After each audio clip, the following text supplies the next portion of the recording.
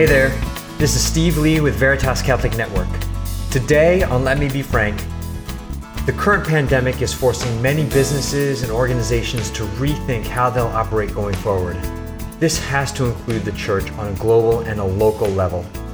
Bishop Frank is going to share his many thoughts on this today. Before we start, I'd like to introduce you to the St. Joseph Society. This is your opportunity to be an active and important part of our mission to strengthen and evangelize families, our community, and each person who can hear Veritas on the air. If you can give at least $500 a year, you can become a vital part of the Veritas family. It's just $41 a month or less than $1.40 a day to keep Catholic radio going strong here in New York and Connecticut. For more details, please visit www.veritascatholic.com. And now it's my great pleasure to welcome all of you to Let Me Be Frank and to introduce His Excellency, Bishop Frank Caggiano. Steve, it's great to be with you as always. And I'm excited about what we're going to talk about. Yes. Which is this pandemic in our midst and like, where are we going, right? We could entitle this is Where Do We Go From Here? Yeah, exactly. Why don't we, Excellency, why don't we just dive in and talk about steps and direction that the church is taking? You got it. Because if there's a topic that I've been giving a lot of thought to is this very topic. And why I say it's exciting is because there has been a lot of sorrow and a lot of challenge associated, a lot of heartbreak, and rightfully so, and we honor that. And we still pray fervently for the end of the pandemic and for a vaccine and for the success of all those efforts. But I do believe that even in the greatest of challenges, the Lord offers us the possibility of renewal and new life, right? So that's where the excitement comes from. In a sense, we are at a point where if we make proper decisions, what seems to be a great obstacle can over time also be a source of great new life for the church. But you first have to diagnose what's going on, right? And we've talked a little bit about that. I have some more things I want to share. And then where can we go from here? And I have some thoughts about that as well, right? Yes. So what's going on? Good question. Yes. I'm glad you asked. Right. I've given a decent amount of talks in my day. And, I've used the word unprecedented and historic and unparalleled. And, I'm Italian. I like melodrama. So, I apply it to many different contexts. And the truth is that many times it's used out of context or for effect. But I think by any objective standard, we are truly, in this moment, in an unparalleled situation in our lifetime. Right. And I think that anyone who says that they know where we're going really is either delusional or wants to claim more than is humanly possible. We've talked about that before. Yes. Right? But we're in it long enough to be able to raise some real questions that we have to grapple with. Right?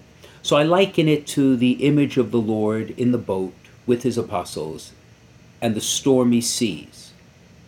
The Lord was totally confident. He knew where they were going. The apostles did not. And to know that there is a shore is one thing. To be able to see it and find the path to it is another. Right.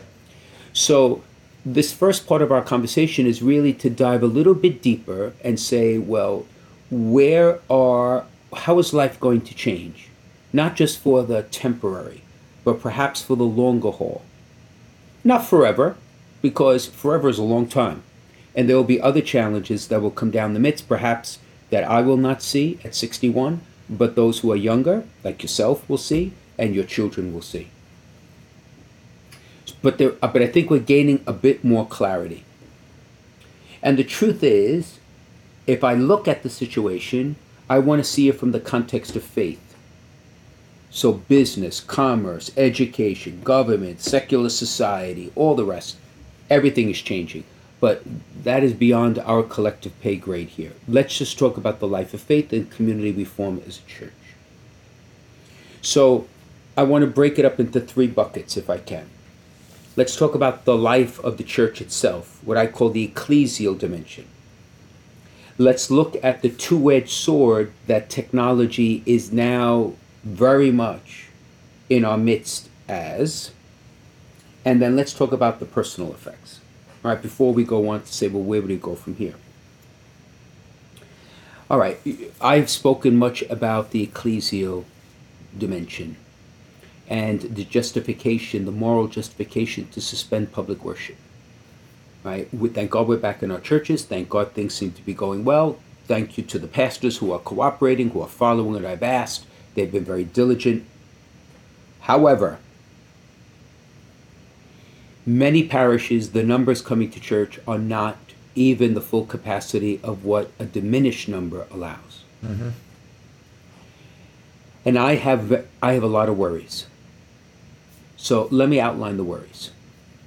First, the elderly, who very much are justifiably afraid to come back into an enclosed space where they could have this interaction, where people younger than they, asymptomatically, can expose them to danger. Mm-hmm. They are the bedrock of many of our communities in Sunday worship. And I worry to myself, when will those fears be overcome?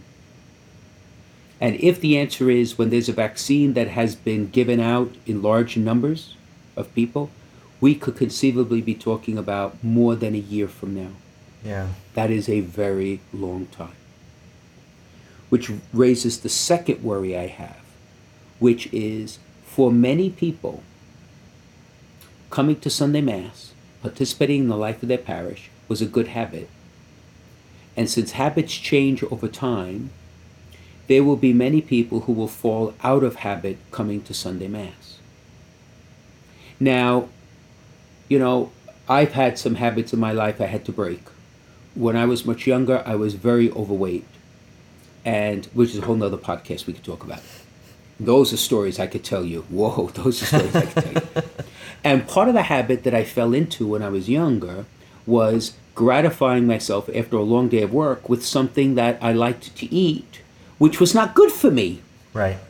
Like ring-dings and yodels and all that stuff when I was a kid that I ate by the boxes. So good. Isn't it? Especially when you put them in the freezer and they're frozen and then you're like, the chocolate, exactly. All right. So you have to break the habit. Now, this sounds kind of facetious, but you have to be intentional because you fall into it. You literally just stay into it. Yes, that's right. So now, when you have a habit coming to Mass and you break it, who's going to be the catalyst in the home, at the dinner table, to say, you know what? It's time for us to get back. Yeah. In some cases, that will happen. In many cases, it may not.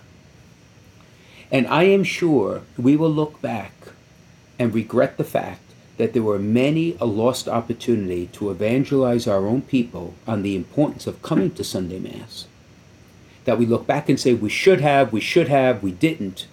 And the consequences are, there may be some who will never fall back into the habit of coming to church, or at least not for the immediate future.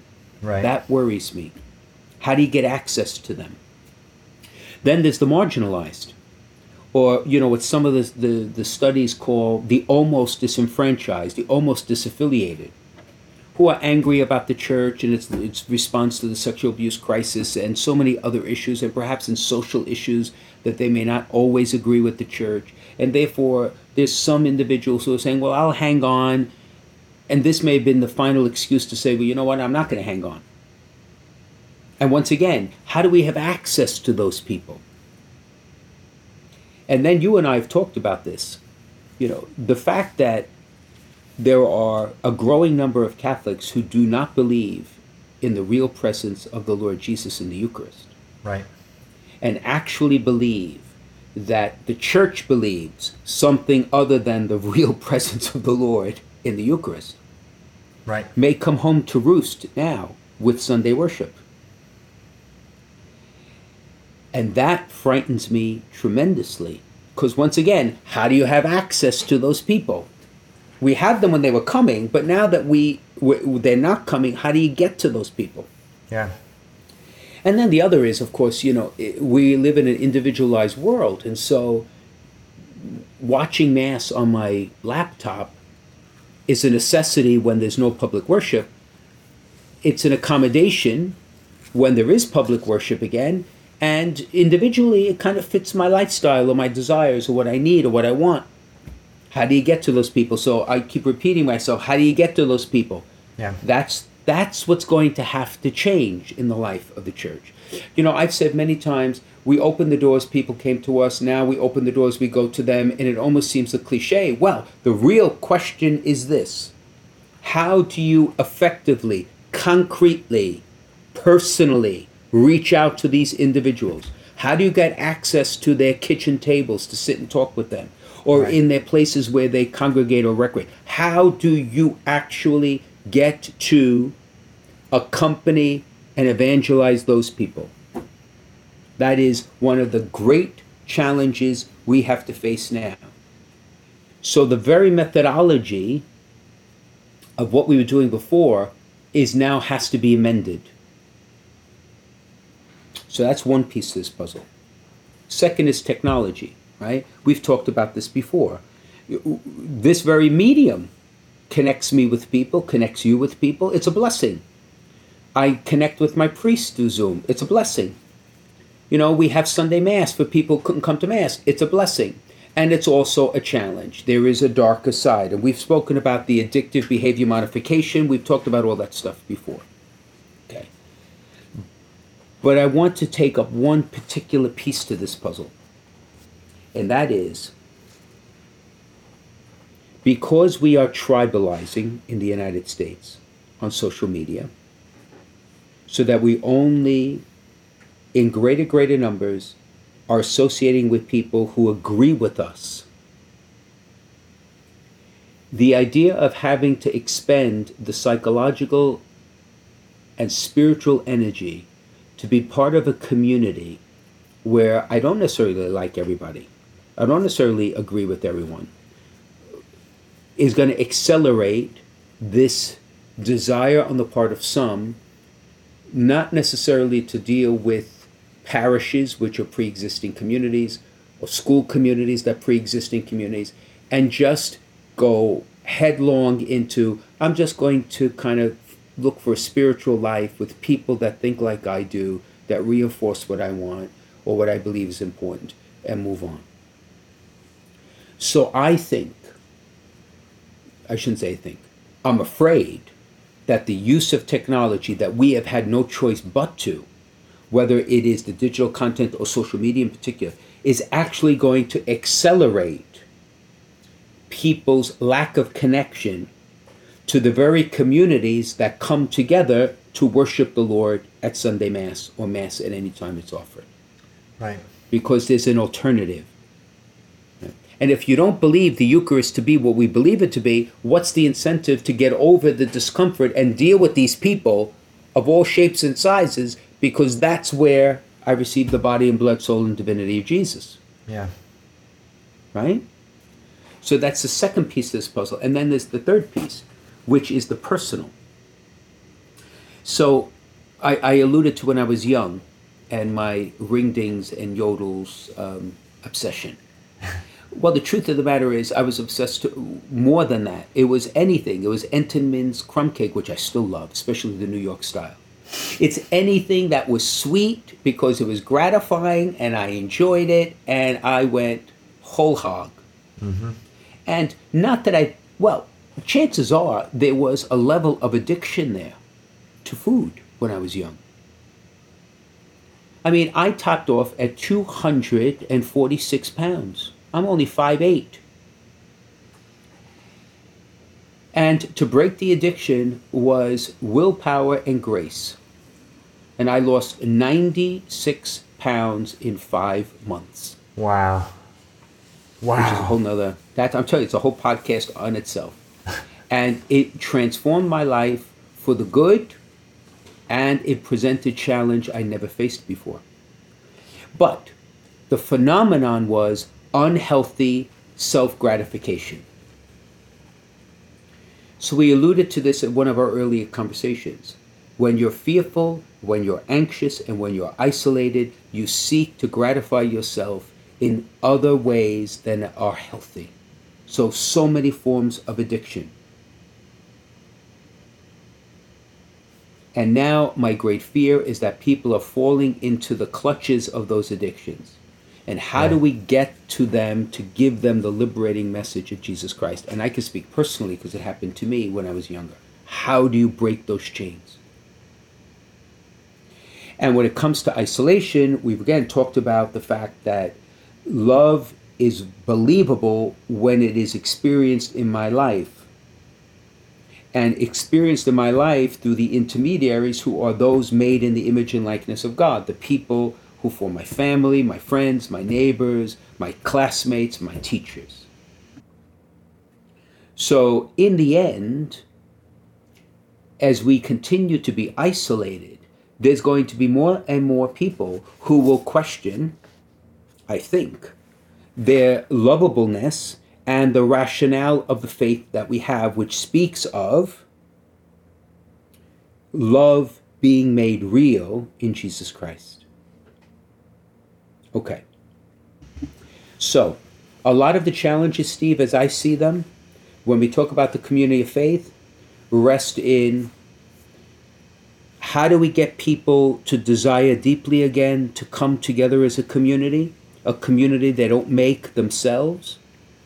How do we get them to desire deeply, once again, to be hungry for the body and blood, soul, and divinity of Jesus? How do we engage people to be involved in other people's lives so that they can experience the love and mercy and forgiveness of God and therefore have God be real to them in the concrete? Those were always issues.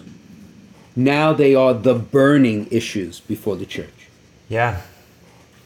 Right? And I would like to suggest everything that we're going to do has to emphasize one, two, or all three of those as the fulcrum through which we're going to live our lives together and minister to one another. And the priests of the church and the bishops of the church and the lay leaders of the church to make that one of their prime objectives. How do we do this? How do we do this? So this is one of my first conclusions. Okay. And if you don't agree, let's have a little healthy debate here. Okay. Okay. The pandemic, I think, has finally made clear, at least to me, that the Catholic Church in the United States is not a church of missionary disciples. It is a church in a mission country. And is not the same thing. Catholic culture in this country is gone. We've talked about that. It's gone. Yes. And there is now open hostility to faith. And the very premises that society operates out of are inimical to faith, such as reason being the only way you can understand truth, or my body is just the vehicle through which you contain who I really am, which is the spirit and only a spirit, or the common good has no bearing on me except my own individual good. All the things we've talked about. Catholic culture, as least as I experienced it, is gone. And we live in a country where if you're going to go into the marketplace or the common square with faith, you will now be persecuted. Mm-hmm. So if in fact we are a mission country, which means those who believe need to be strengthened and everyone else needs to be proclaimed the charisma of Jesus Christ, to give them this opportunity to encounter the Lord and come to faith in Him, right? If that's the case, then a lot of what we were used to doing has to change. Yes. Right? So for example, if all of us who are in the church, remaining active in the church, long after this pandemic is over, what are the qualities you need in your life, Steve, as a layman, or I need in my life as a bishop, to make you not missionary-minded, but an actual missionary? Right? Yeah. And how does the church support you and form you to do that? Right. And what does a parish look like that's a missionary parish in the true sense of the word? And how do we have priests and lay leaders and others who are not comfortable with this become comfortable with this? How do we do this? How will life look differently? That in my mind is the question we need now to break open. And I think the answer is going to be very surprising, because a lot of what we're used to may have to be right-sized, perhaps some of it even eliminated, to create the space, the creative energy, and the resources to become missionaries. And that's going to be a very difficult road to walk, if we need to walk that road. Yeah. I mean, you've spoken a lot about how the church today in culture is like the church during the apostolic times. Right. And that's what you're saying. And it requires a completely different mindset from all of us within the church and the lay folks. Yeah. Right. And so I have a couple of qualities, 3-4 qualities. I offer those qualities in a talk I gave to the vocation directors of the United States, on the qualities that you would want to see in a priest who is a true missionary in the United States. But my suggestion is going to be, it's characteristics for everybody. Anyone needs these characteristics. And that, I think, is the hardest thing to change. I mean, to rearrange schools, downsize the curia, even reconfigure parishes. As painful as that is, that has a beginning, middle, and end. Right? But it's conversion of my life, my lifestyle, the way I see things, how I interact with it. That's the hard work to do. Right. So that's what I want to emphasize in our conversation. And then we could go on to other structures, and I have thoughts about those too. But yes. So let's, I think now's a good time to take a quick break. And then when we come back, we will get into the structures and the details as you were mentioning. Sure. Mm-hmm. Catholic radio works, and now we have it here in Connecticut and New York. It's been seen around the country that there's no better tool for evangelization. Where there's Catholic radio, the folks who listen deepen their faith, families are strengthened, parishes and communities flourish. So, let people know you're listening to Veritas, tell your friends to tune in, and let's make an impact here for Jesus and His Church. This is Steve Lee for Veritas Catholic Network. Welcome back to Let Me Be Frank. Excellency, you've been talking about the real and significant challenges that the church is facing today in light of the pandemic and the changing environment that we live in as Catholics in the United States today. So you were just about to tell us the qualities that we need and then get into some of the details of how you see structures changing. Yep. Okay, so as the paradigm, let's imagine Francis Xavier or Isaac Jogues, the classic missionaries. And if my contention is correct that we are now a mission country and we are missionaries, that is what I'm imagining, that we have to follow their lead. So what were the qualities they had in their life that we now have to make a priority in our lives and mirror them in the institutions and the communities we form? Okay, so let's start with the first. It seems to me, and of course I welcome our listeners' feedback, because there may be disagreements here, because this is the beginning of a conversation, right? Mm-hmm. Yeah. It's important that we, as a church, talk about this. If you look at the classic missionaries that landed in a foreign place, didn't speak the language, didn't know the culture, didn't know the rest, the very first priority they had was to establish a human relationship with the people they encountered. Okay? They needed to, on a basic human level, earn their trust. Many times what they did was provide for their human needs, for food and shelter. Because you cannot engage in the life of faith if there's not a relationship that allows the bridge for you to do that. Now, those missionaries, consider for a moment that the Lord Jesus in his work among the apostles, spent 60% of his time only with the apostles. Why did he do that? Because he was forming a relationship that would bridge his death and crucifixion and allow the seeds he was planting with the grace of the Holy Spirit to convert their hearts and make them missionaries in the world. Yes. Let's be honest, okay? Let's be blunt. The apostles didn't have a clue what he was talking about oftentimes. How many times in the scriptures they say they didn't understand these parables? He explained it. They still didn't understand these parables. They didn't quite totally capture what he was doing with the miracles. And, thank God he was God, because he had the patience to endure all that. Okay?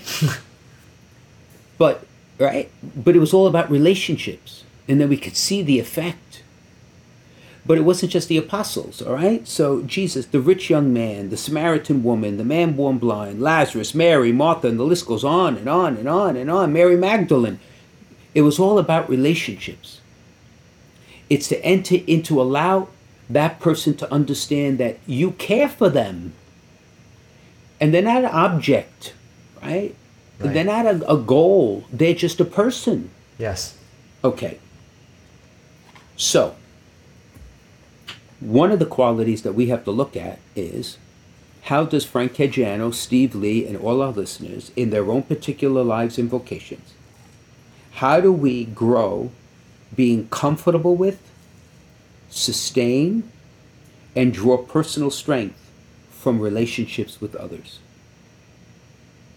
Whether that is in your home, in your workplace, in your neighborhood, at the gym, or in your parish.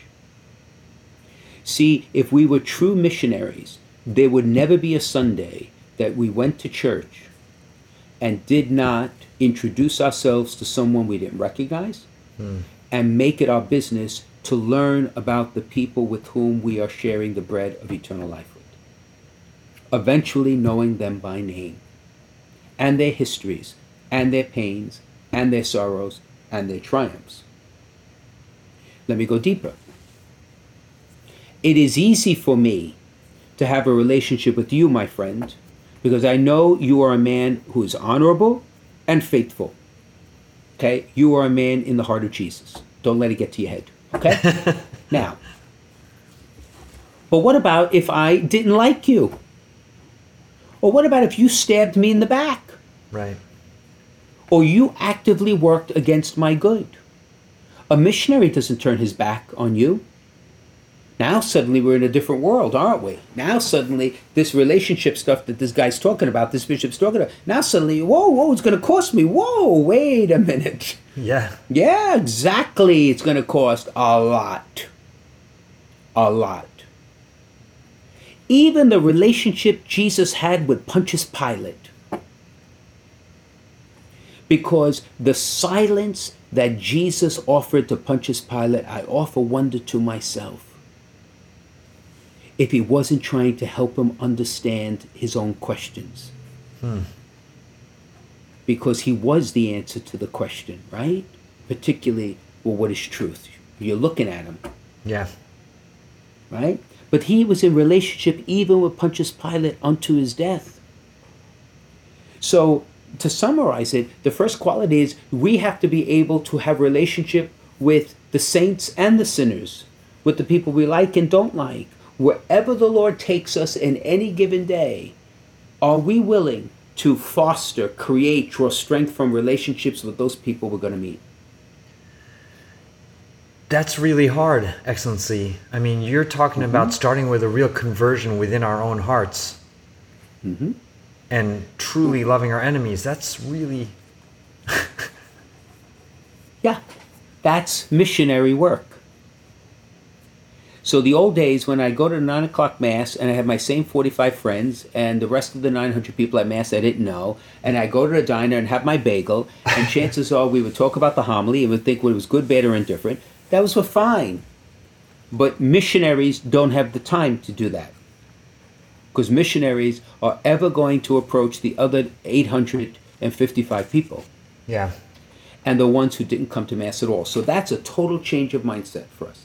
And then this is where we have the great hope, because if you, to single you out, for example, and this is not the case in your family, if you had sons and daughters who are not coming to church, Right. the only one who has access to them is not me, is not your pastor, is you. Right. And that invitation to come back to Sunday worship, or to consider Sunday worship, or to open the bridge as Jesus Christ is only going to come from you or your wife. Right. So that's a total change of mindset. And I think it's going to be a lot of growing pains for us to get to become comfortable with being uncomfortable in relationships. Yeah. The word sounds simple, but it's not a simple thing. No, because in the end, most of our behavior is driven by our own desires. And it is extraordinarily difficult to enter into a relationship where you do not desire something in return. And when you enter into a relationship with a person you do not like, or a person who has actively harmed you, or even sinned against you, you cannot realistically expect much at the beginning, if anything. Right. And yet you're still called to do it. So now suddenly the authenticity of our life of faith mirrors much more the life of faith of Jesus Christ, who did the exact same thing. Yeah. Right? So then the second piece of this puzzle is, so in order to do that, what do you need? You need courage, right? You need courage. Not the human virtue, but the divine gift that comes through the Holy Spirit in baptism and confirmation. Right? To be able to overcome fear and persevere in doing this. Right? I mentioned before about Emmaus. It still resonates in my heart that the Lord had the courage, of course, to walk with disciples in a direction he would not have ever chosen for a time, to turn them around. So in my homily a few Sundays ago, I asked the question, well, who have you written off in your life? Will you have the courage to reach out to them again? The truth of the matter is, courage allows someone with the power of the Holy Spirit to do what they could not have done alone. And in this case, not only do we want this new stance that we want to develop in our personal lives, to let us go bring back the people who were active in the church, once again, bring them back home and catechize them so their hearts are on fire, once again, for the love of this great Eucharist, which is the heart and soul of the church. But we have to go beyond those to everyone who walked away and is angry and furious, and those who seem totally disinterested and indifferent. Without courage, you can't do it. Yeah. So that's the second piece of this puzzle, right? Mm-hmm. And then the third is going to get some of your listeners upset, so let's go for it. Okay? We're being frank. Let's earn the title of this podcast. Yes. Okay. The third is that a missionary needs to be broad-minded. Now, what does that mean? You know, the great gift of being a Catholic is that we have a tradition that is so rich and so broad and so beautiful that it is a tragedy bordering on sin that the vast majority of our people have never been given the opportunity to explore the depth and breadth and richness and beauty of the tradition that is a living part of who we are as the Church of Jesus Christ. Yes. And what happens is that we make false choices. And therefore, coupled with what I said before, when we make false choices, then we only hang out with those people who agree with my choice. Mm-hmm. Okay? All the heretics of the church believed in half-truths. And they convinced themselves that they had to choose this or that. And they fell into profound error, and lots of people followed after them. Now, I'm not sure that we're in the situation where we're all going around embracing half-truths. That could very well be. But the sort of choices I mean to say is, he's conservative. I don't deal with him. He's a liberal. That means he doesn't really believe. Mm-hmm. He likes Latin Mass, so he's backward. Right. He likes worship and praise music, so he's really, small-minded or a closet rocker. Or I don't know. What do we think, right? Or the false one that we talked about between mercy and justice. Yes. Right? Or social justice and the truths of the faith. All of these are false choices, my friends. This is the father of evil, dressing himself in the garment of light, leading us to only embrace part of the truth, and we're falling right off the cliff. So if you're a missionary, whether you want to celebrate, you go to Mass in Latin, Greek, Swahili, I don't care what language you want to go in, I'm coming to you. Yes.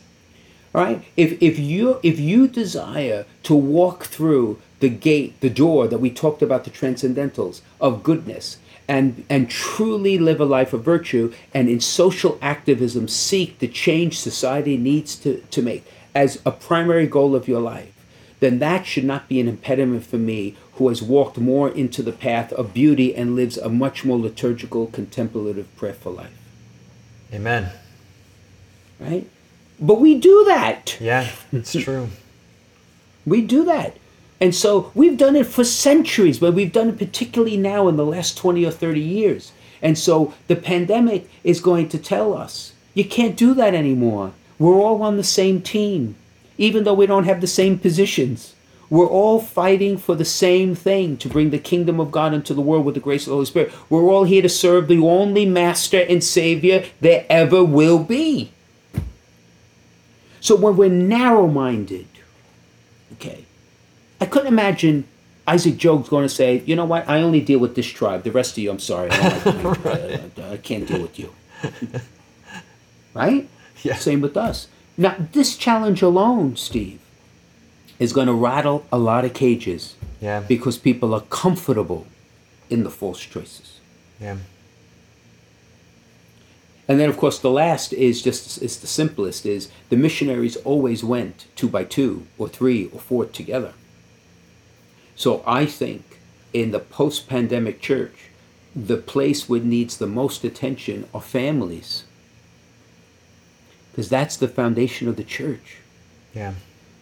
And families are under such duress and pressure. So many fragmented and divided. And I'm afraid the pandemic has made those tensions even worse among people. I think because in part they're forced to spend time together. Right?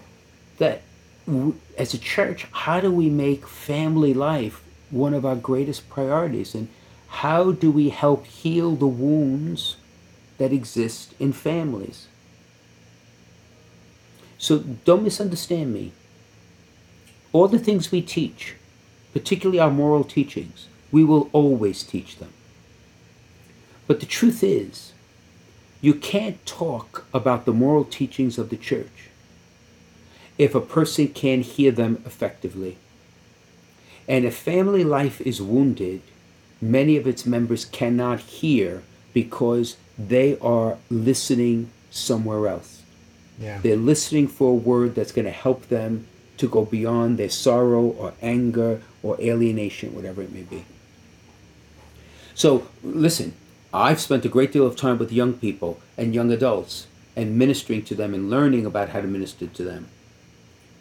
And I love their energy, but the truth is, at this point in my life, as I look back, a lot of those young people really cannot be served by me.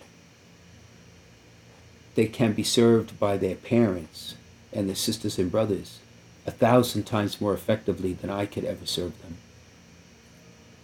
So coming out of the pandemic, We have to strengthen the bedrock of the church, which is family life. And then everything else can be built upon that, including an increase of vocations. This mentality that I'm referring to, which is really being missionaries. If you go out into the world as a lawyer and you are a true missionary and get beat up, you need to come home to camp, to base camp, and be fed, and be healed, and be caressed, right? And that's what family is meant to do. Yeah. So I look at the landscape and say to myself, wow, if you and I and everyone can join together and say, okay, if this is where the Lord is taking us, how do we get there? What do we have to change? But could you imagine the church, the renewal, the fire, the energy, the growth the church would have?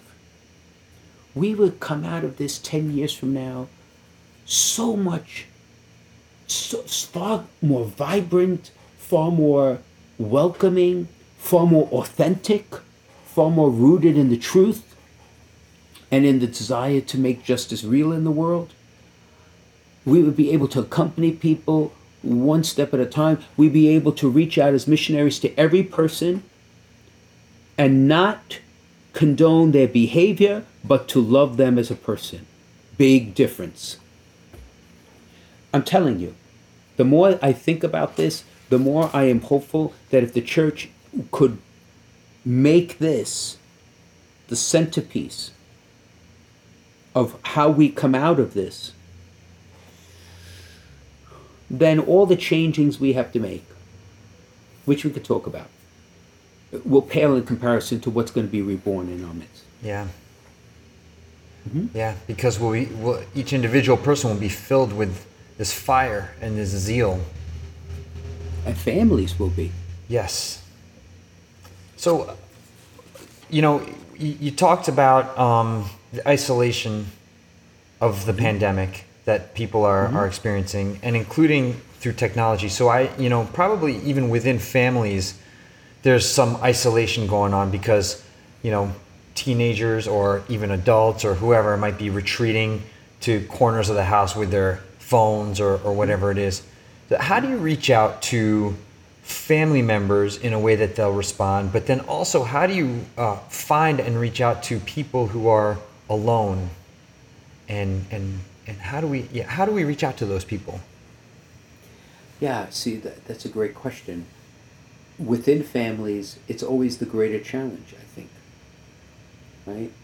Because there is a lived shared history, and since none of us are perfect, there are hurts there. But also, we've spoken about this, about a prophet not being accepted in his or her own country. So change doesn't occur unless you intend it to occur. So every family during this pandemic, how many of them intended to step away from technology and have a meal together since they were all under one roof? Mm-hmm. And it's not too late to do that now. Mm-hmm. And how many of them intended to have conversations that are more than, gossip and more than bemoaning our neighbor, and really allow a forum where particularly young people, but even parents, feel comfortable sharing something far more meaningful than what you're learning on Twitter. In the end, some of that isolation is default because there's nothing else to go to. Right. So you got to create the alternative venue. Yes. And I'm a big believer. You've heard me say the 3 F's: faith, food, and family. Yes. All right? So do food and family. So instead of just eating the meal, why don't you cook the meal together? Mm-hmm. Sounds corny, but it's not. Because when you do it, you tell the stories. Yeah. And I remember many a story my mother told me about her life as a little girl in Caggiano, and how she learned these recipes, and how they would get around the lack of refrigeration, which they did not have. How they had to walk to La Fontana, which was 1.5 miles away from her home, because it was spring water, and they carried the jugs on their heads, these 5, 10, 15-gallon jugs, and carry them back for the water of the day. And I must tell you, part of me as a little kid, as I've said before, you say, oh, come on, you're exaggerating. But there's a mystique, it's fitting into something greater than even the nuclear family you form. Well, you got to share the stories then. Yes. To create the identity. Right? Yeah. That's that fraternity. That's that caring for one another.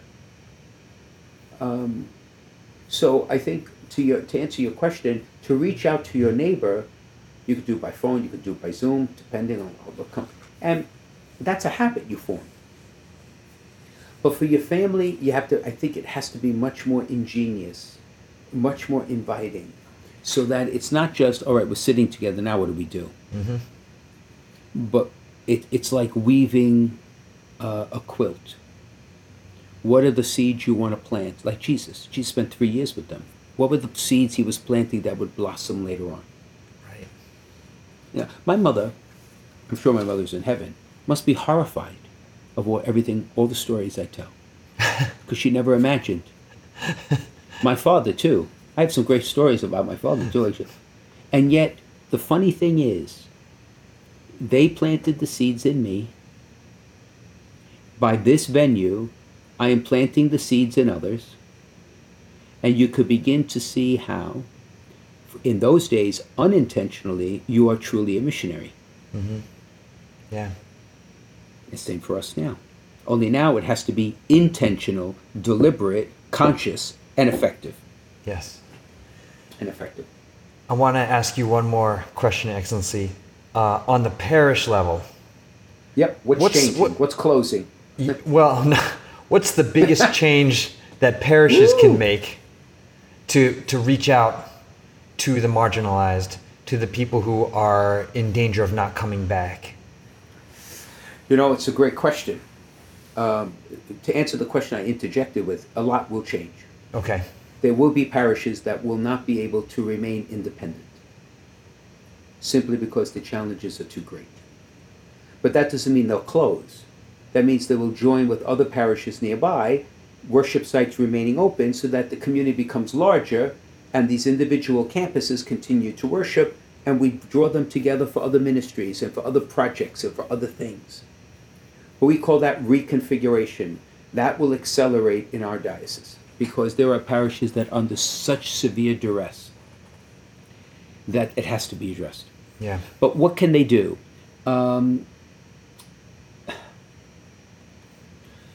You can't change the whole world overnight. But you can follow the example of the Savior and Redeemer. So what did he do? He picked 12. One went rogue.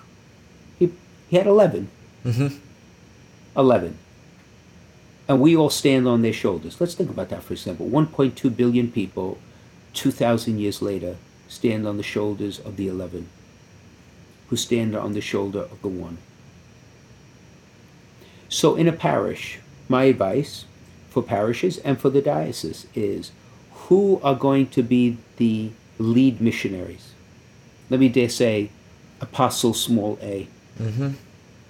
Who are the people that the pastor, or in this case the bishop, will draw close to him and spend time and develop those relationships in open hearts and allow those hearts to truly be caught on fire, so they will go out and each of them will take 12.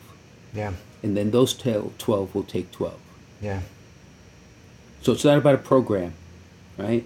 It's about building relationships with courage, accepting the fullness of the truth and bringing the fullness of the truth to people, and establishing a fraternity with them, a family life in the true sense of the word with them.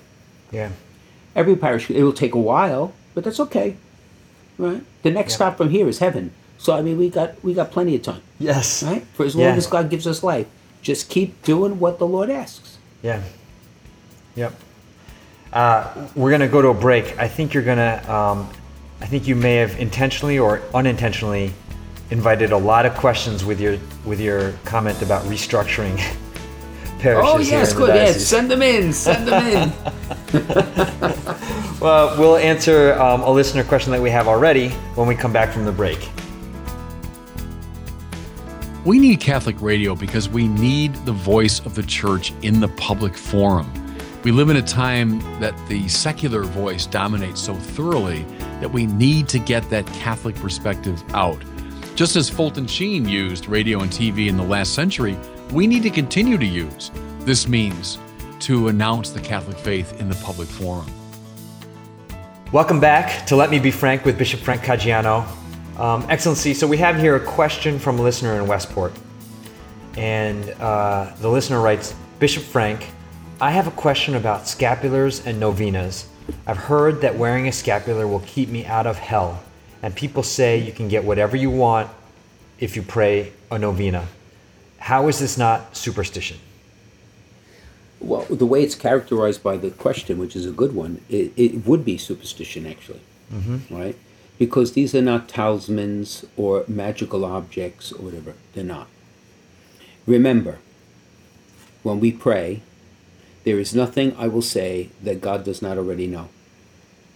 There is no need I can utter that God somehow is surprised by. We pray not to convince God to do what's good for us because he loves us more than we love ourselves. We pray to be able to open our hearts and minds to receive that which God will grant to us, whether we ask for it or not.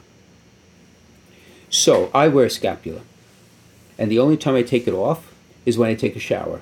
Right. And why it is important to me is because each time I take it, I am reminded that I am yoked to Jesus. I put it over myself as if it is in some way almost a collar. Now, that's not magic. That reminds me, sometimes a thought that remains with me, of the stance of what my life is meant to be. And that disposes me then to the gifts that come to me that day, which, if I cooperate with them, will please God one day bring me to heaven. The same is true for the novenas, because the novenas are being offered not so that we do a quid pro quo with God, because it doesn't work that way. But the real purpose of the novena is to open our hearts for the gifts that God is going to give us. And if we have that level of submission and humility, we will never be disappointed because we go with the intention. This, Lord, is what I ask, but not my will, but yours be done. If you go in and say, Lord, you give me this, and I'll give you this, is a little lopsided in the equation. Yeah. Right? So the question intuits something very important. It's the attitude with which you go into praying a novena or the scapula will make the difference between it being a fruitful spiritual exercise or reducing it to magic. Right. And it's not meant to be that. Or and a that can do transaction. harm. Yeah. Right. Yeah. All right. So if you have a question for Bishop Frank, send it in to us on the Veritas app, on social media, or you can email questions@veritascatholic.com. You can find Bishop Frank Caggiano on Facebook, Instagram, and Twitter. Veritas Catholic Network is there too.